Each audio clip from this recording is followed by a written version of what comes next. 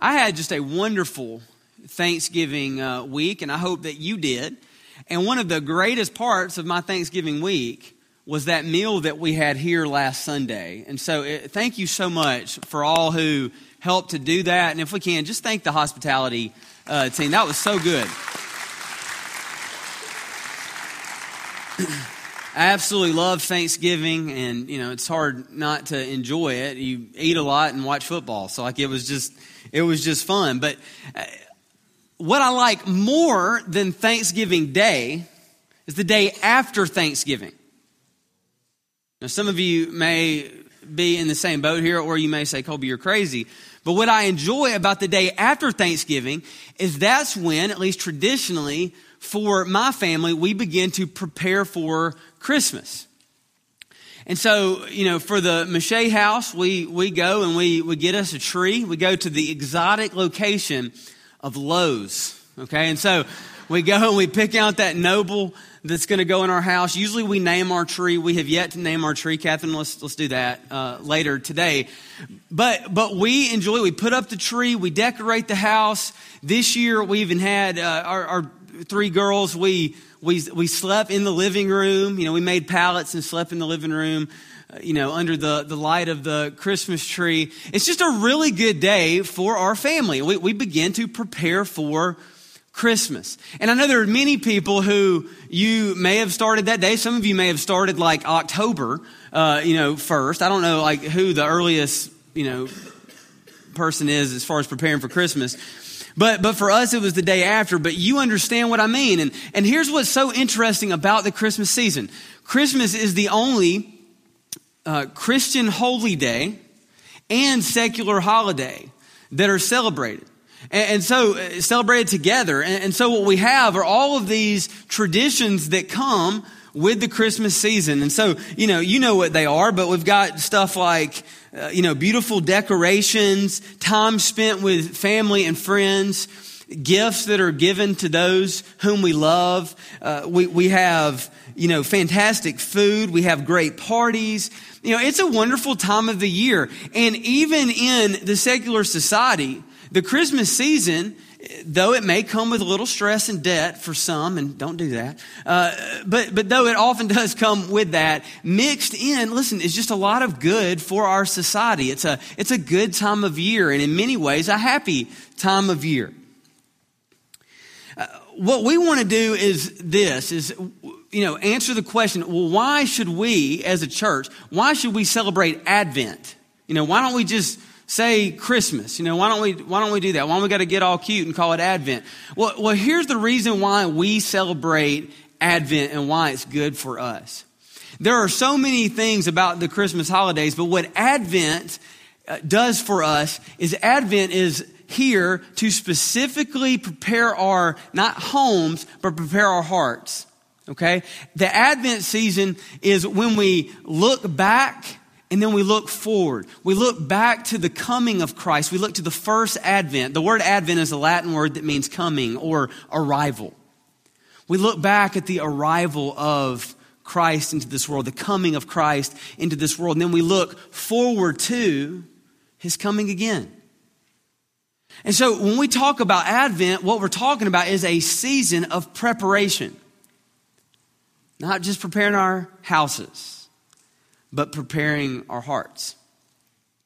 This Advent season, we're going to be looking in the book of Isaiah.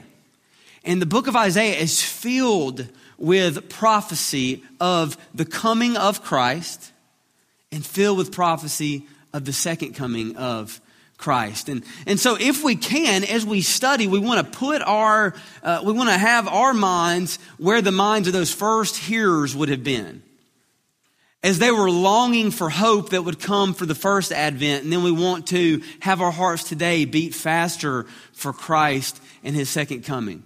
So if you will, pray with me before we open up the text today.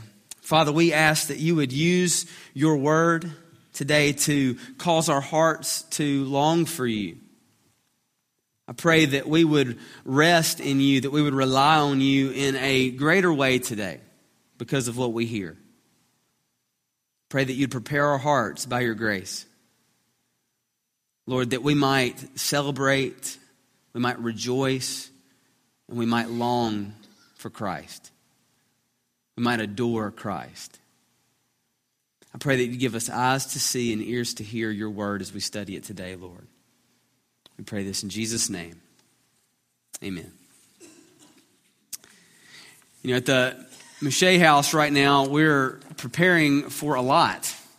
Some of you may have heard that we are expecting another baby. Haven't said that from the pulpit yet, but we're expecting another child, and this child is a little boy. So we got 3, that's right. Yeah. Some of you know this, but we have Lucas, our son, who is in heaven. We have Lucy, who is 6, Annie Ruth, who is 5, Hazel, who is 2, and Lewis, who is on the way, due March 7th.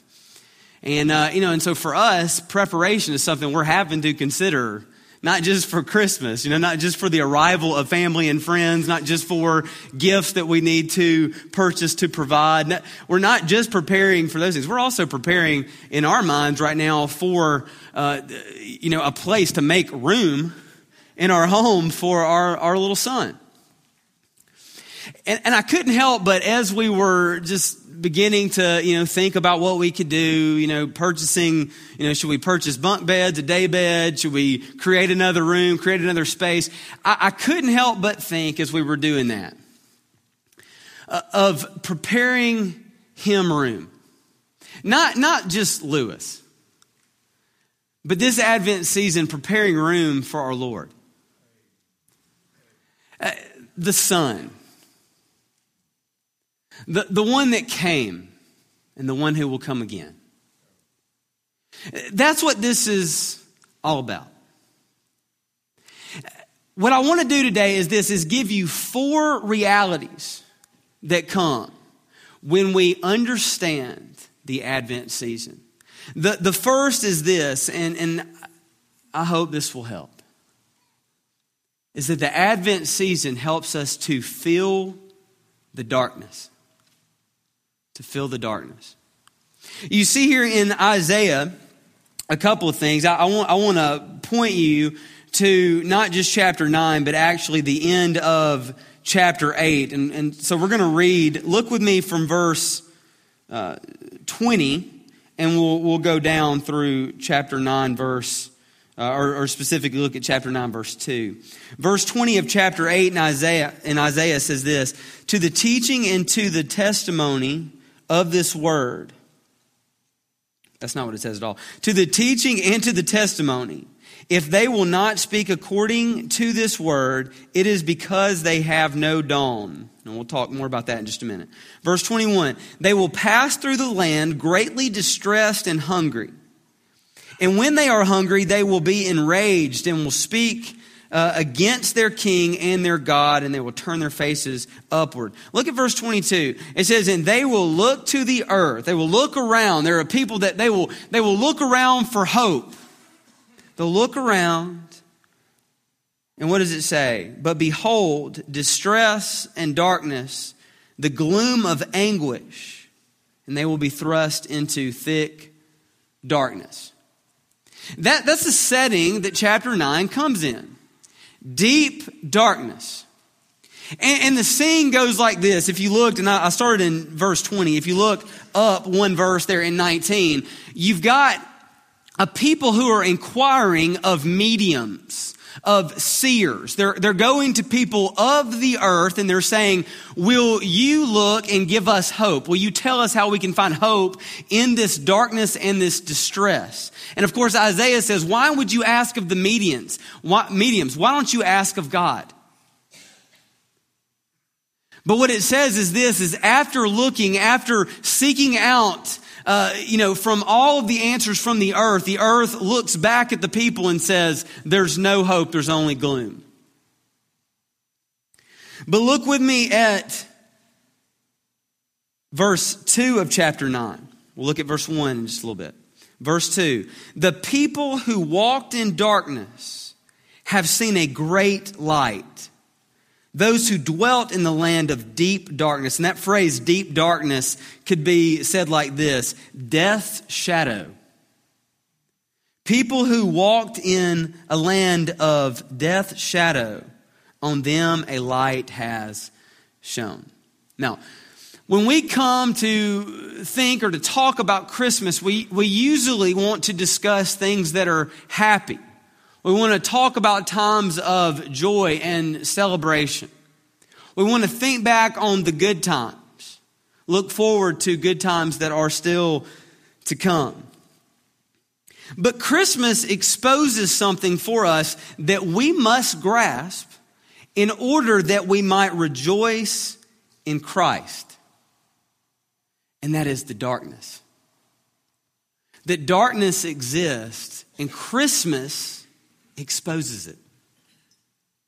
Now, when I was talking about our family, I imagine that there are some in the room who the discussion of another child in the Mouche house may have hit actually a bitter chord with you.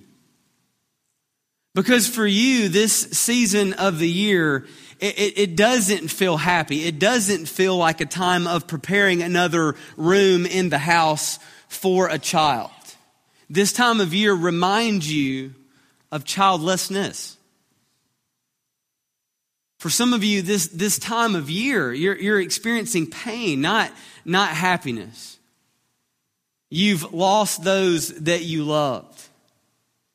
You are in deep pain and agony. And right now, darkness seems to actually, as the song says, hide his face. Christmas exposes to us the reality of darkness. And I want to talk to you a little bit about darkness. We have darkness that's around us. And all of us know this. We know that there are darkness around us. We look on the news. We look just in front of our face. Some of you are like, I'm looking next to me. You know, we look around us and we see darkness. We know that there is evil and suffering, that there's rape and murder, hate, greed, that there is disease. And the very front runner of darkness is what? Death. Some of you this Christmas season, you sit in, as it were, a cloud of gloom because of the reality of death that you have experienced near you or around you. We not only have darkness around us, but we have darkness inside us. You know this all too well. You know what your heart is really like.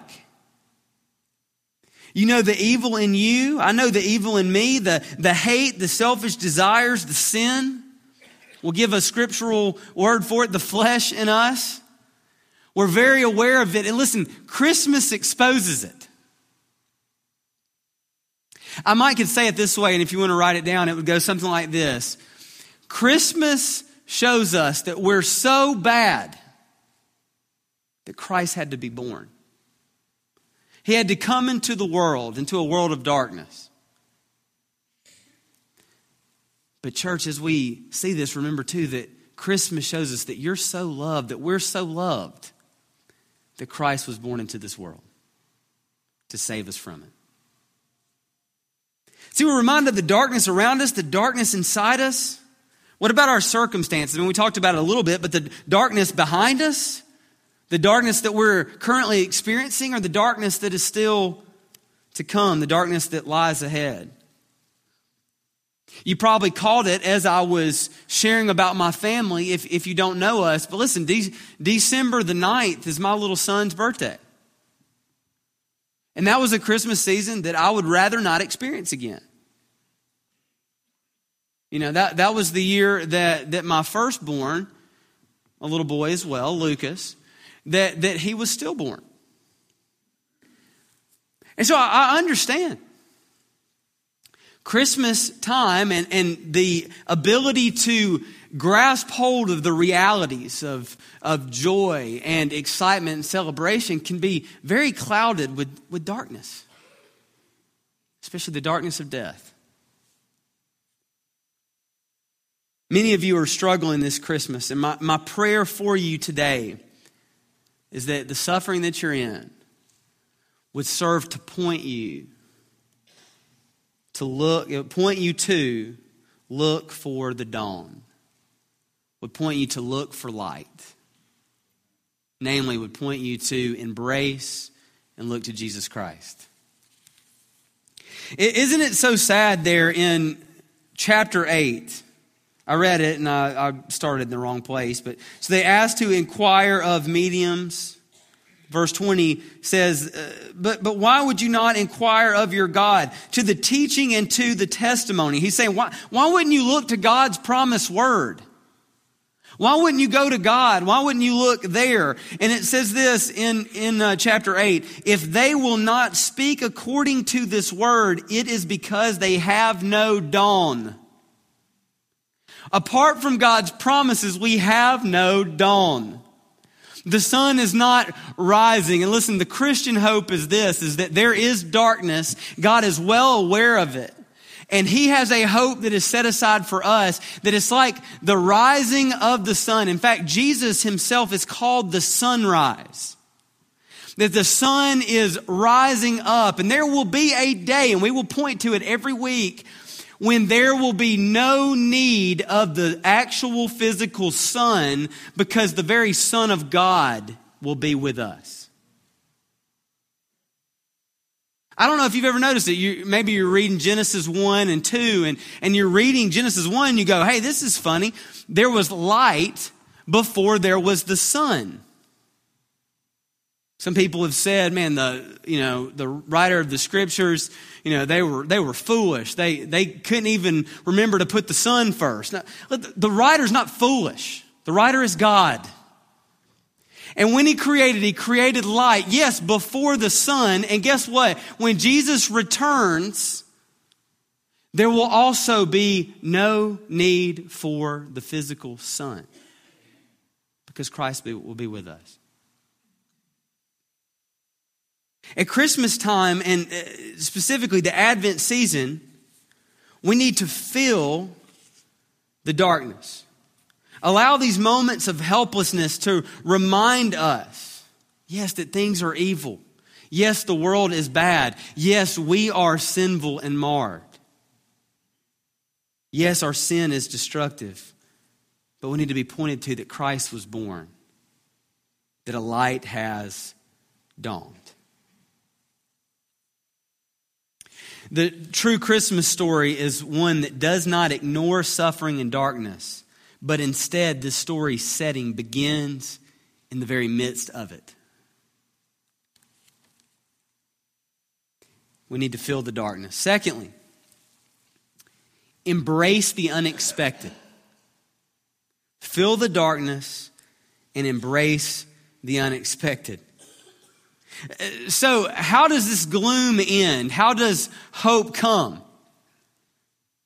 The scripture tells us in the most unexpected of places, in the most unexpected of ways.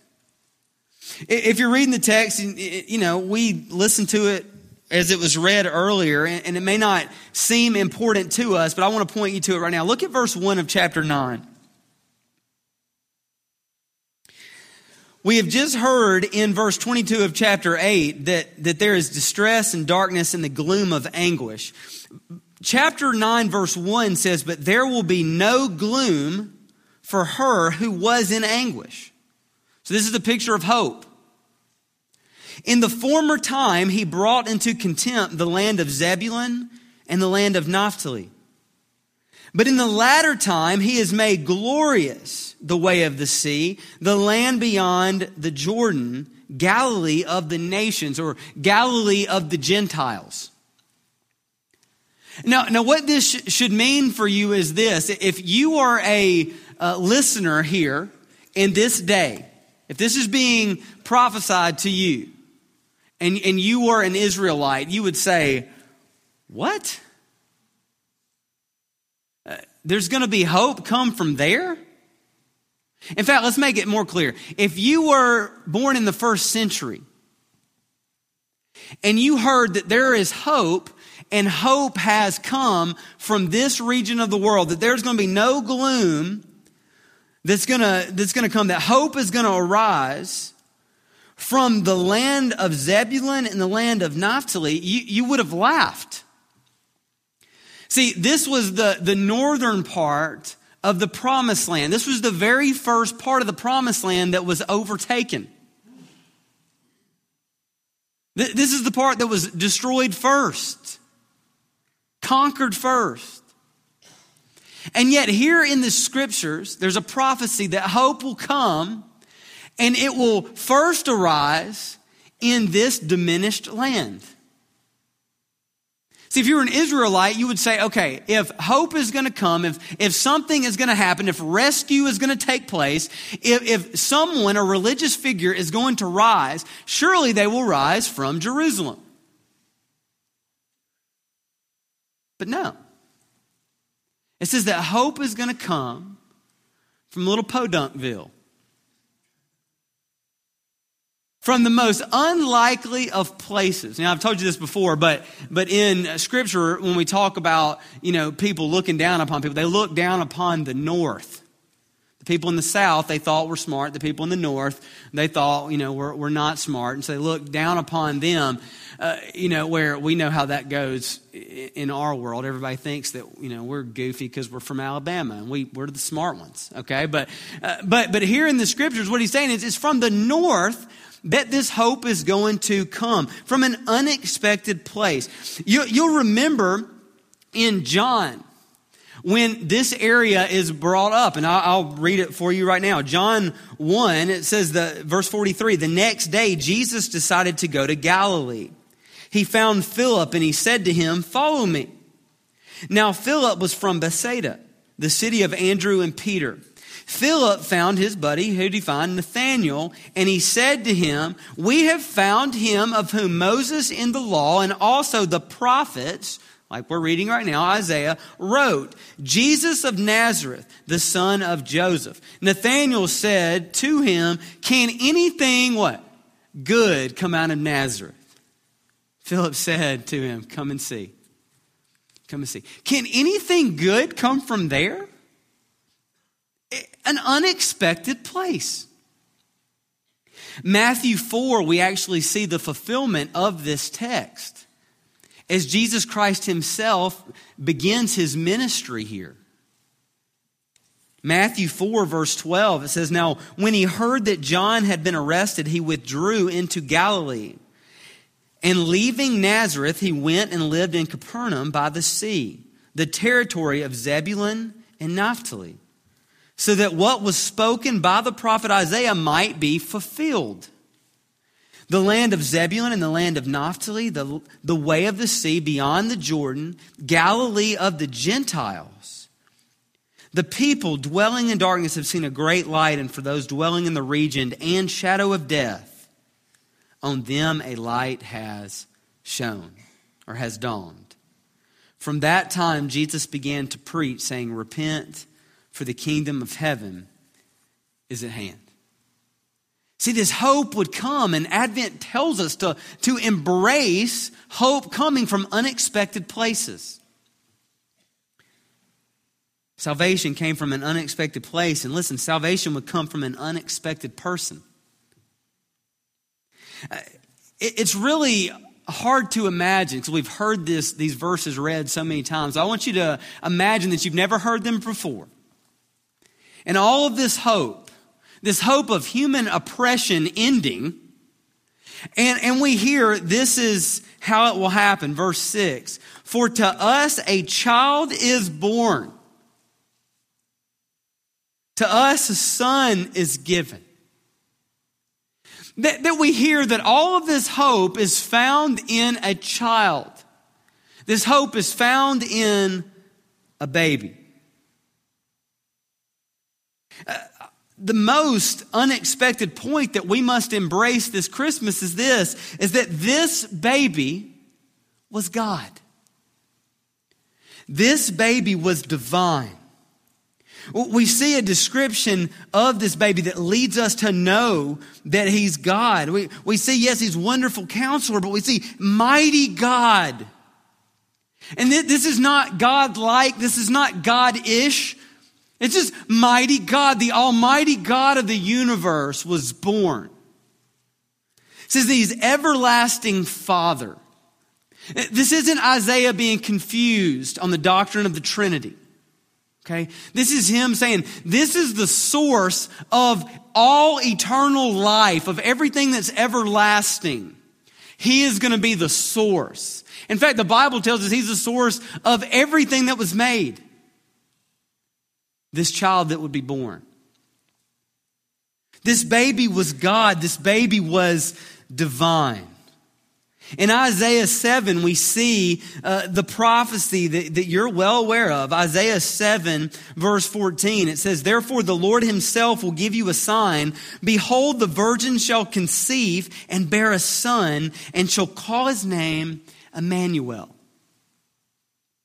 Lee read the scripture of this, Matthew 1, verse 18 to 25, where we see the birth of the child, or the promise of the birth of the child. And it says that she will, verse 21, that she will bear a son, and you shall call his name Jesus, for he will save his people from their sins. All this took place to fulfill what the Lord had spoken by the prophet Isaiah. Okay, that's why we're here. Verse 23, "Behold, the virgin shall conceive and bear a son, and they shall call his name Emmanuel." Matthew tells us, which means God with us. When Joseph woke from sleep, he did as the angel of the Lord commanded. He took his wife, but he knew her not until she had given birth to a son.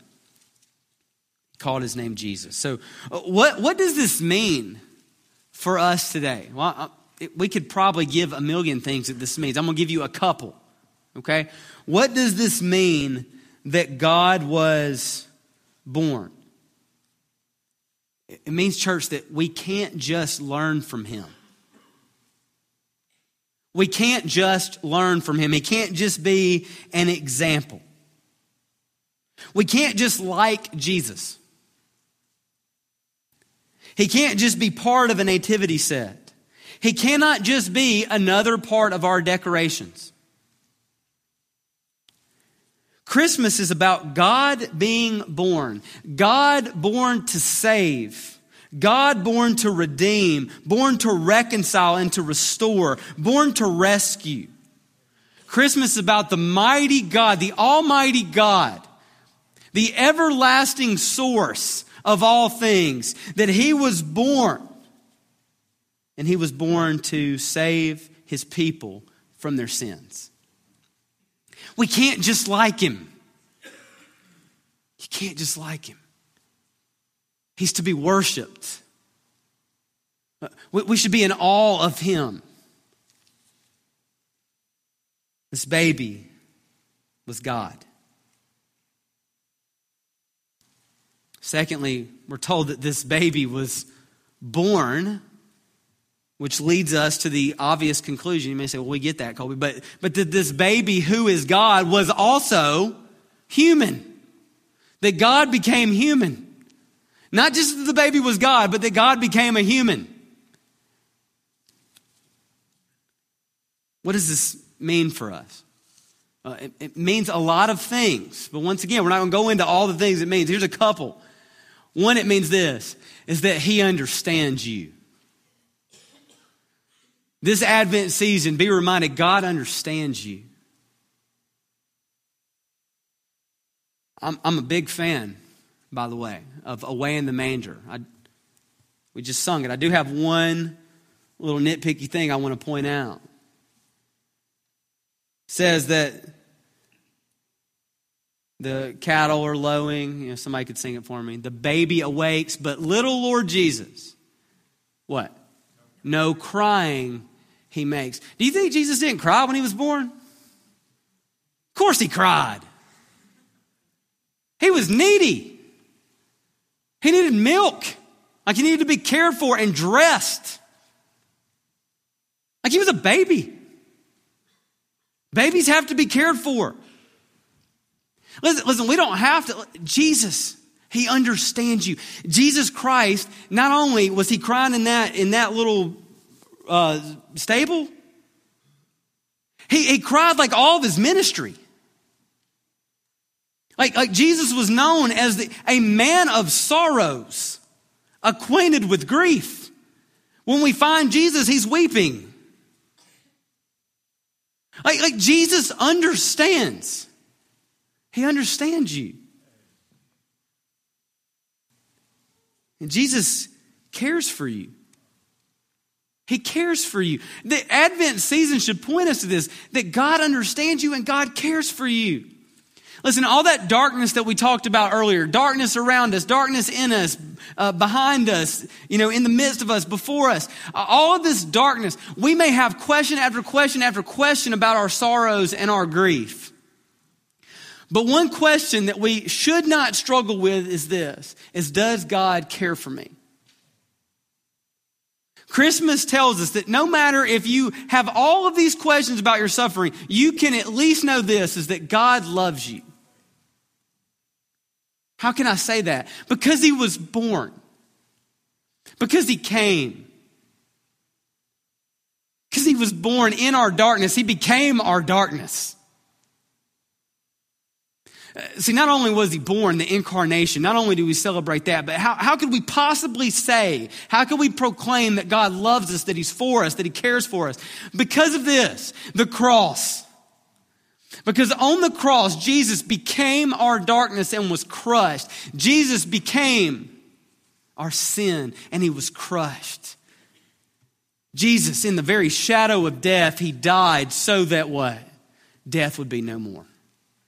Jesus died, he was buried. 3 days later, he arose from the grave victorious over sin, darkness, and death. Listen, God understands you and God cares for you. We know that as we look to the birth and as we look to the cross. His resurrection proves that this hope is available to us. How do we get this kind of hope in our lives? Well, our third point that Advent points us to is this, is we receive it. We receive the gospel of grace. Probably my favorite picture that's found here in Isaiah 9 is actually this part. It's found in verses 4 and 5 and 6. In here, God will break, and there's a promise, and you got to see it. God breaks all human oppression. I want you to see how he describes it. It's a glorious announcement. In fact, before I even read that, write this down. The gospel is not good advice. The gospel's good news. It's not good advice for you. It's good news proclaimed over you. Look at this. You can read it and miss it. Please don't today. Verse 4. We're coming in, all this hope and all this joy, all this gladness. Verse 4 says, for the yoke of his burden and the staff for his shoulder, the rod of his oppressor, you have broken as on the day of Midian. He's saying that you were oppressed, but now you're free.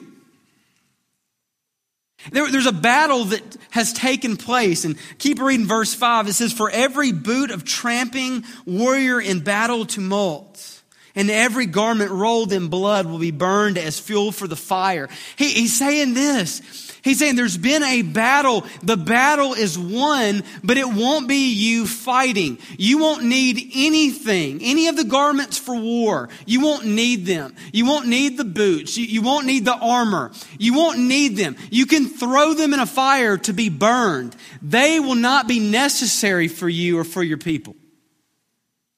For the battle is being fought outside of you. That's the picture here. And you say, but how? How is it going to be fought? And it says, for to us a child is born, and to us a son is given. Oh, I love this. We're reminded that the gospel is not good advice for people like you and me. You want hope? Here's what you need to do. Be better. Live a better life. Stop doing dumb things and do good things. I mean, that's not what the Bible does. We would fail miserably at that. We do all the time. That's not what the Bible is. It's not good advice. The Bible brings us good news. Good news. That the battle has been fought. There's a battle at hand, and it will be defeated not by us, but by another. By this child that would be born. By Jesus Christ himself. God has defeated the enemy. The victory comes to us, not through our efforts, but through grace. It's like a gift, the greatest of all gifts that you could ever open up. The gift of grace that comes to us through faith. A child is born, and to us a son is earned. Now, to us a son is given. This is to be received by grace. Point 4, last point for the day. Advent leads us to flourish. And yes, I said flourish. In expectant waiting. Some of you, you know your mind, you know your heart, and you say, Colby, I don't think I can flourish in anything right now. Yes, you can. The very power that raised Jesus from the dead is the same power that is giving your mortal body life. It's the same power that's raising your heart to life. The very Spirit of our God. Listen, you can flourish. And in Christ Jesus, whether you realize it or not, you are flourishing. He loves you. He cares for you. There's hope for you. The good news of Christmas is not something that was left behind in Bethlehem just to be looked back and remembered. But the good news of Christmas is that the one born in a manger has risen victoriously over darkness and death. And listen, church, he will come again to make all things new. No matter what darkness you're in today, understand this, is that one day darkness will end. One day it will end. And God's promised word tells us this. It's not something that we just hope will happen. This is hope that we can rest in. In a sense, you could say this, listen, if God fulfilled his word by Christ coming, he will fulfill his word in him coming again. He will do everything that he has said he will do. He will make all things new. He will make everything right. Isaiah 9 points us to Christ's birth, and we see that. This light that would come and bring joy, but also Isaiah 9 points us and desires our heart to flourish in what is still to come. In a reign and in a kingdom that will be from this time forth and forevermore.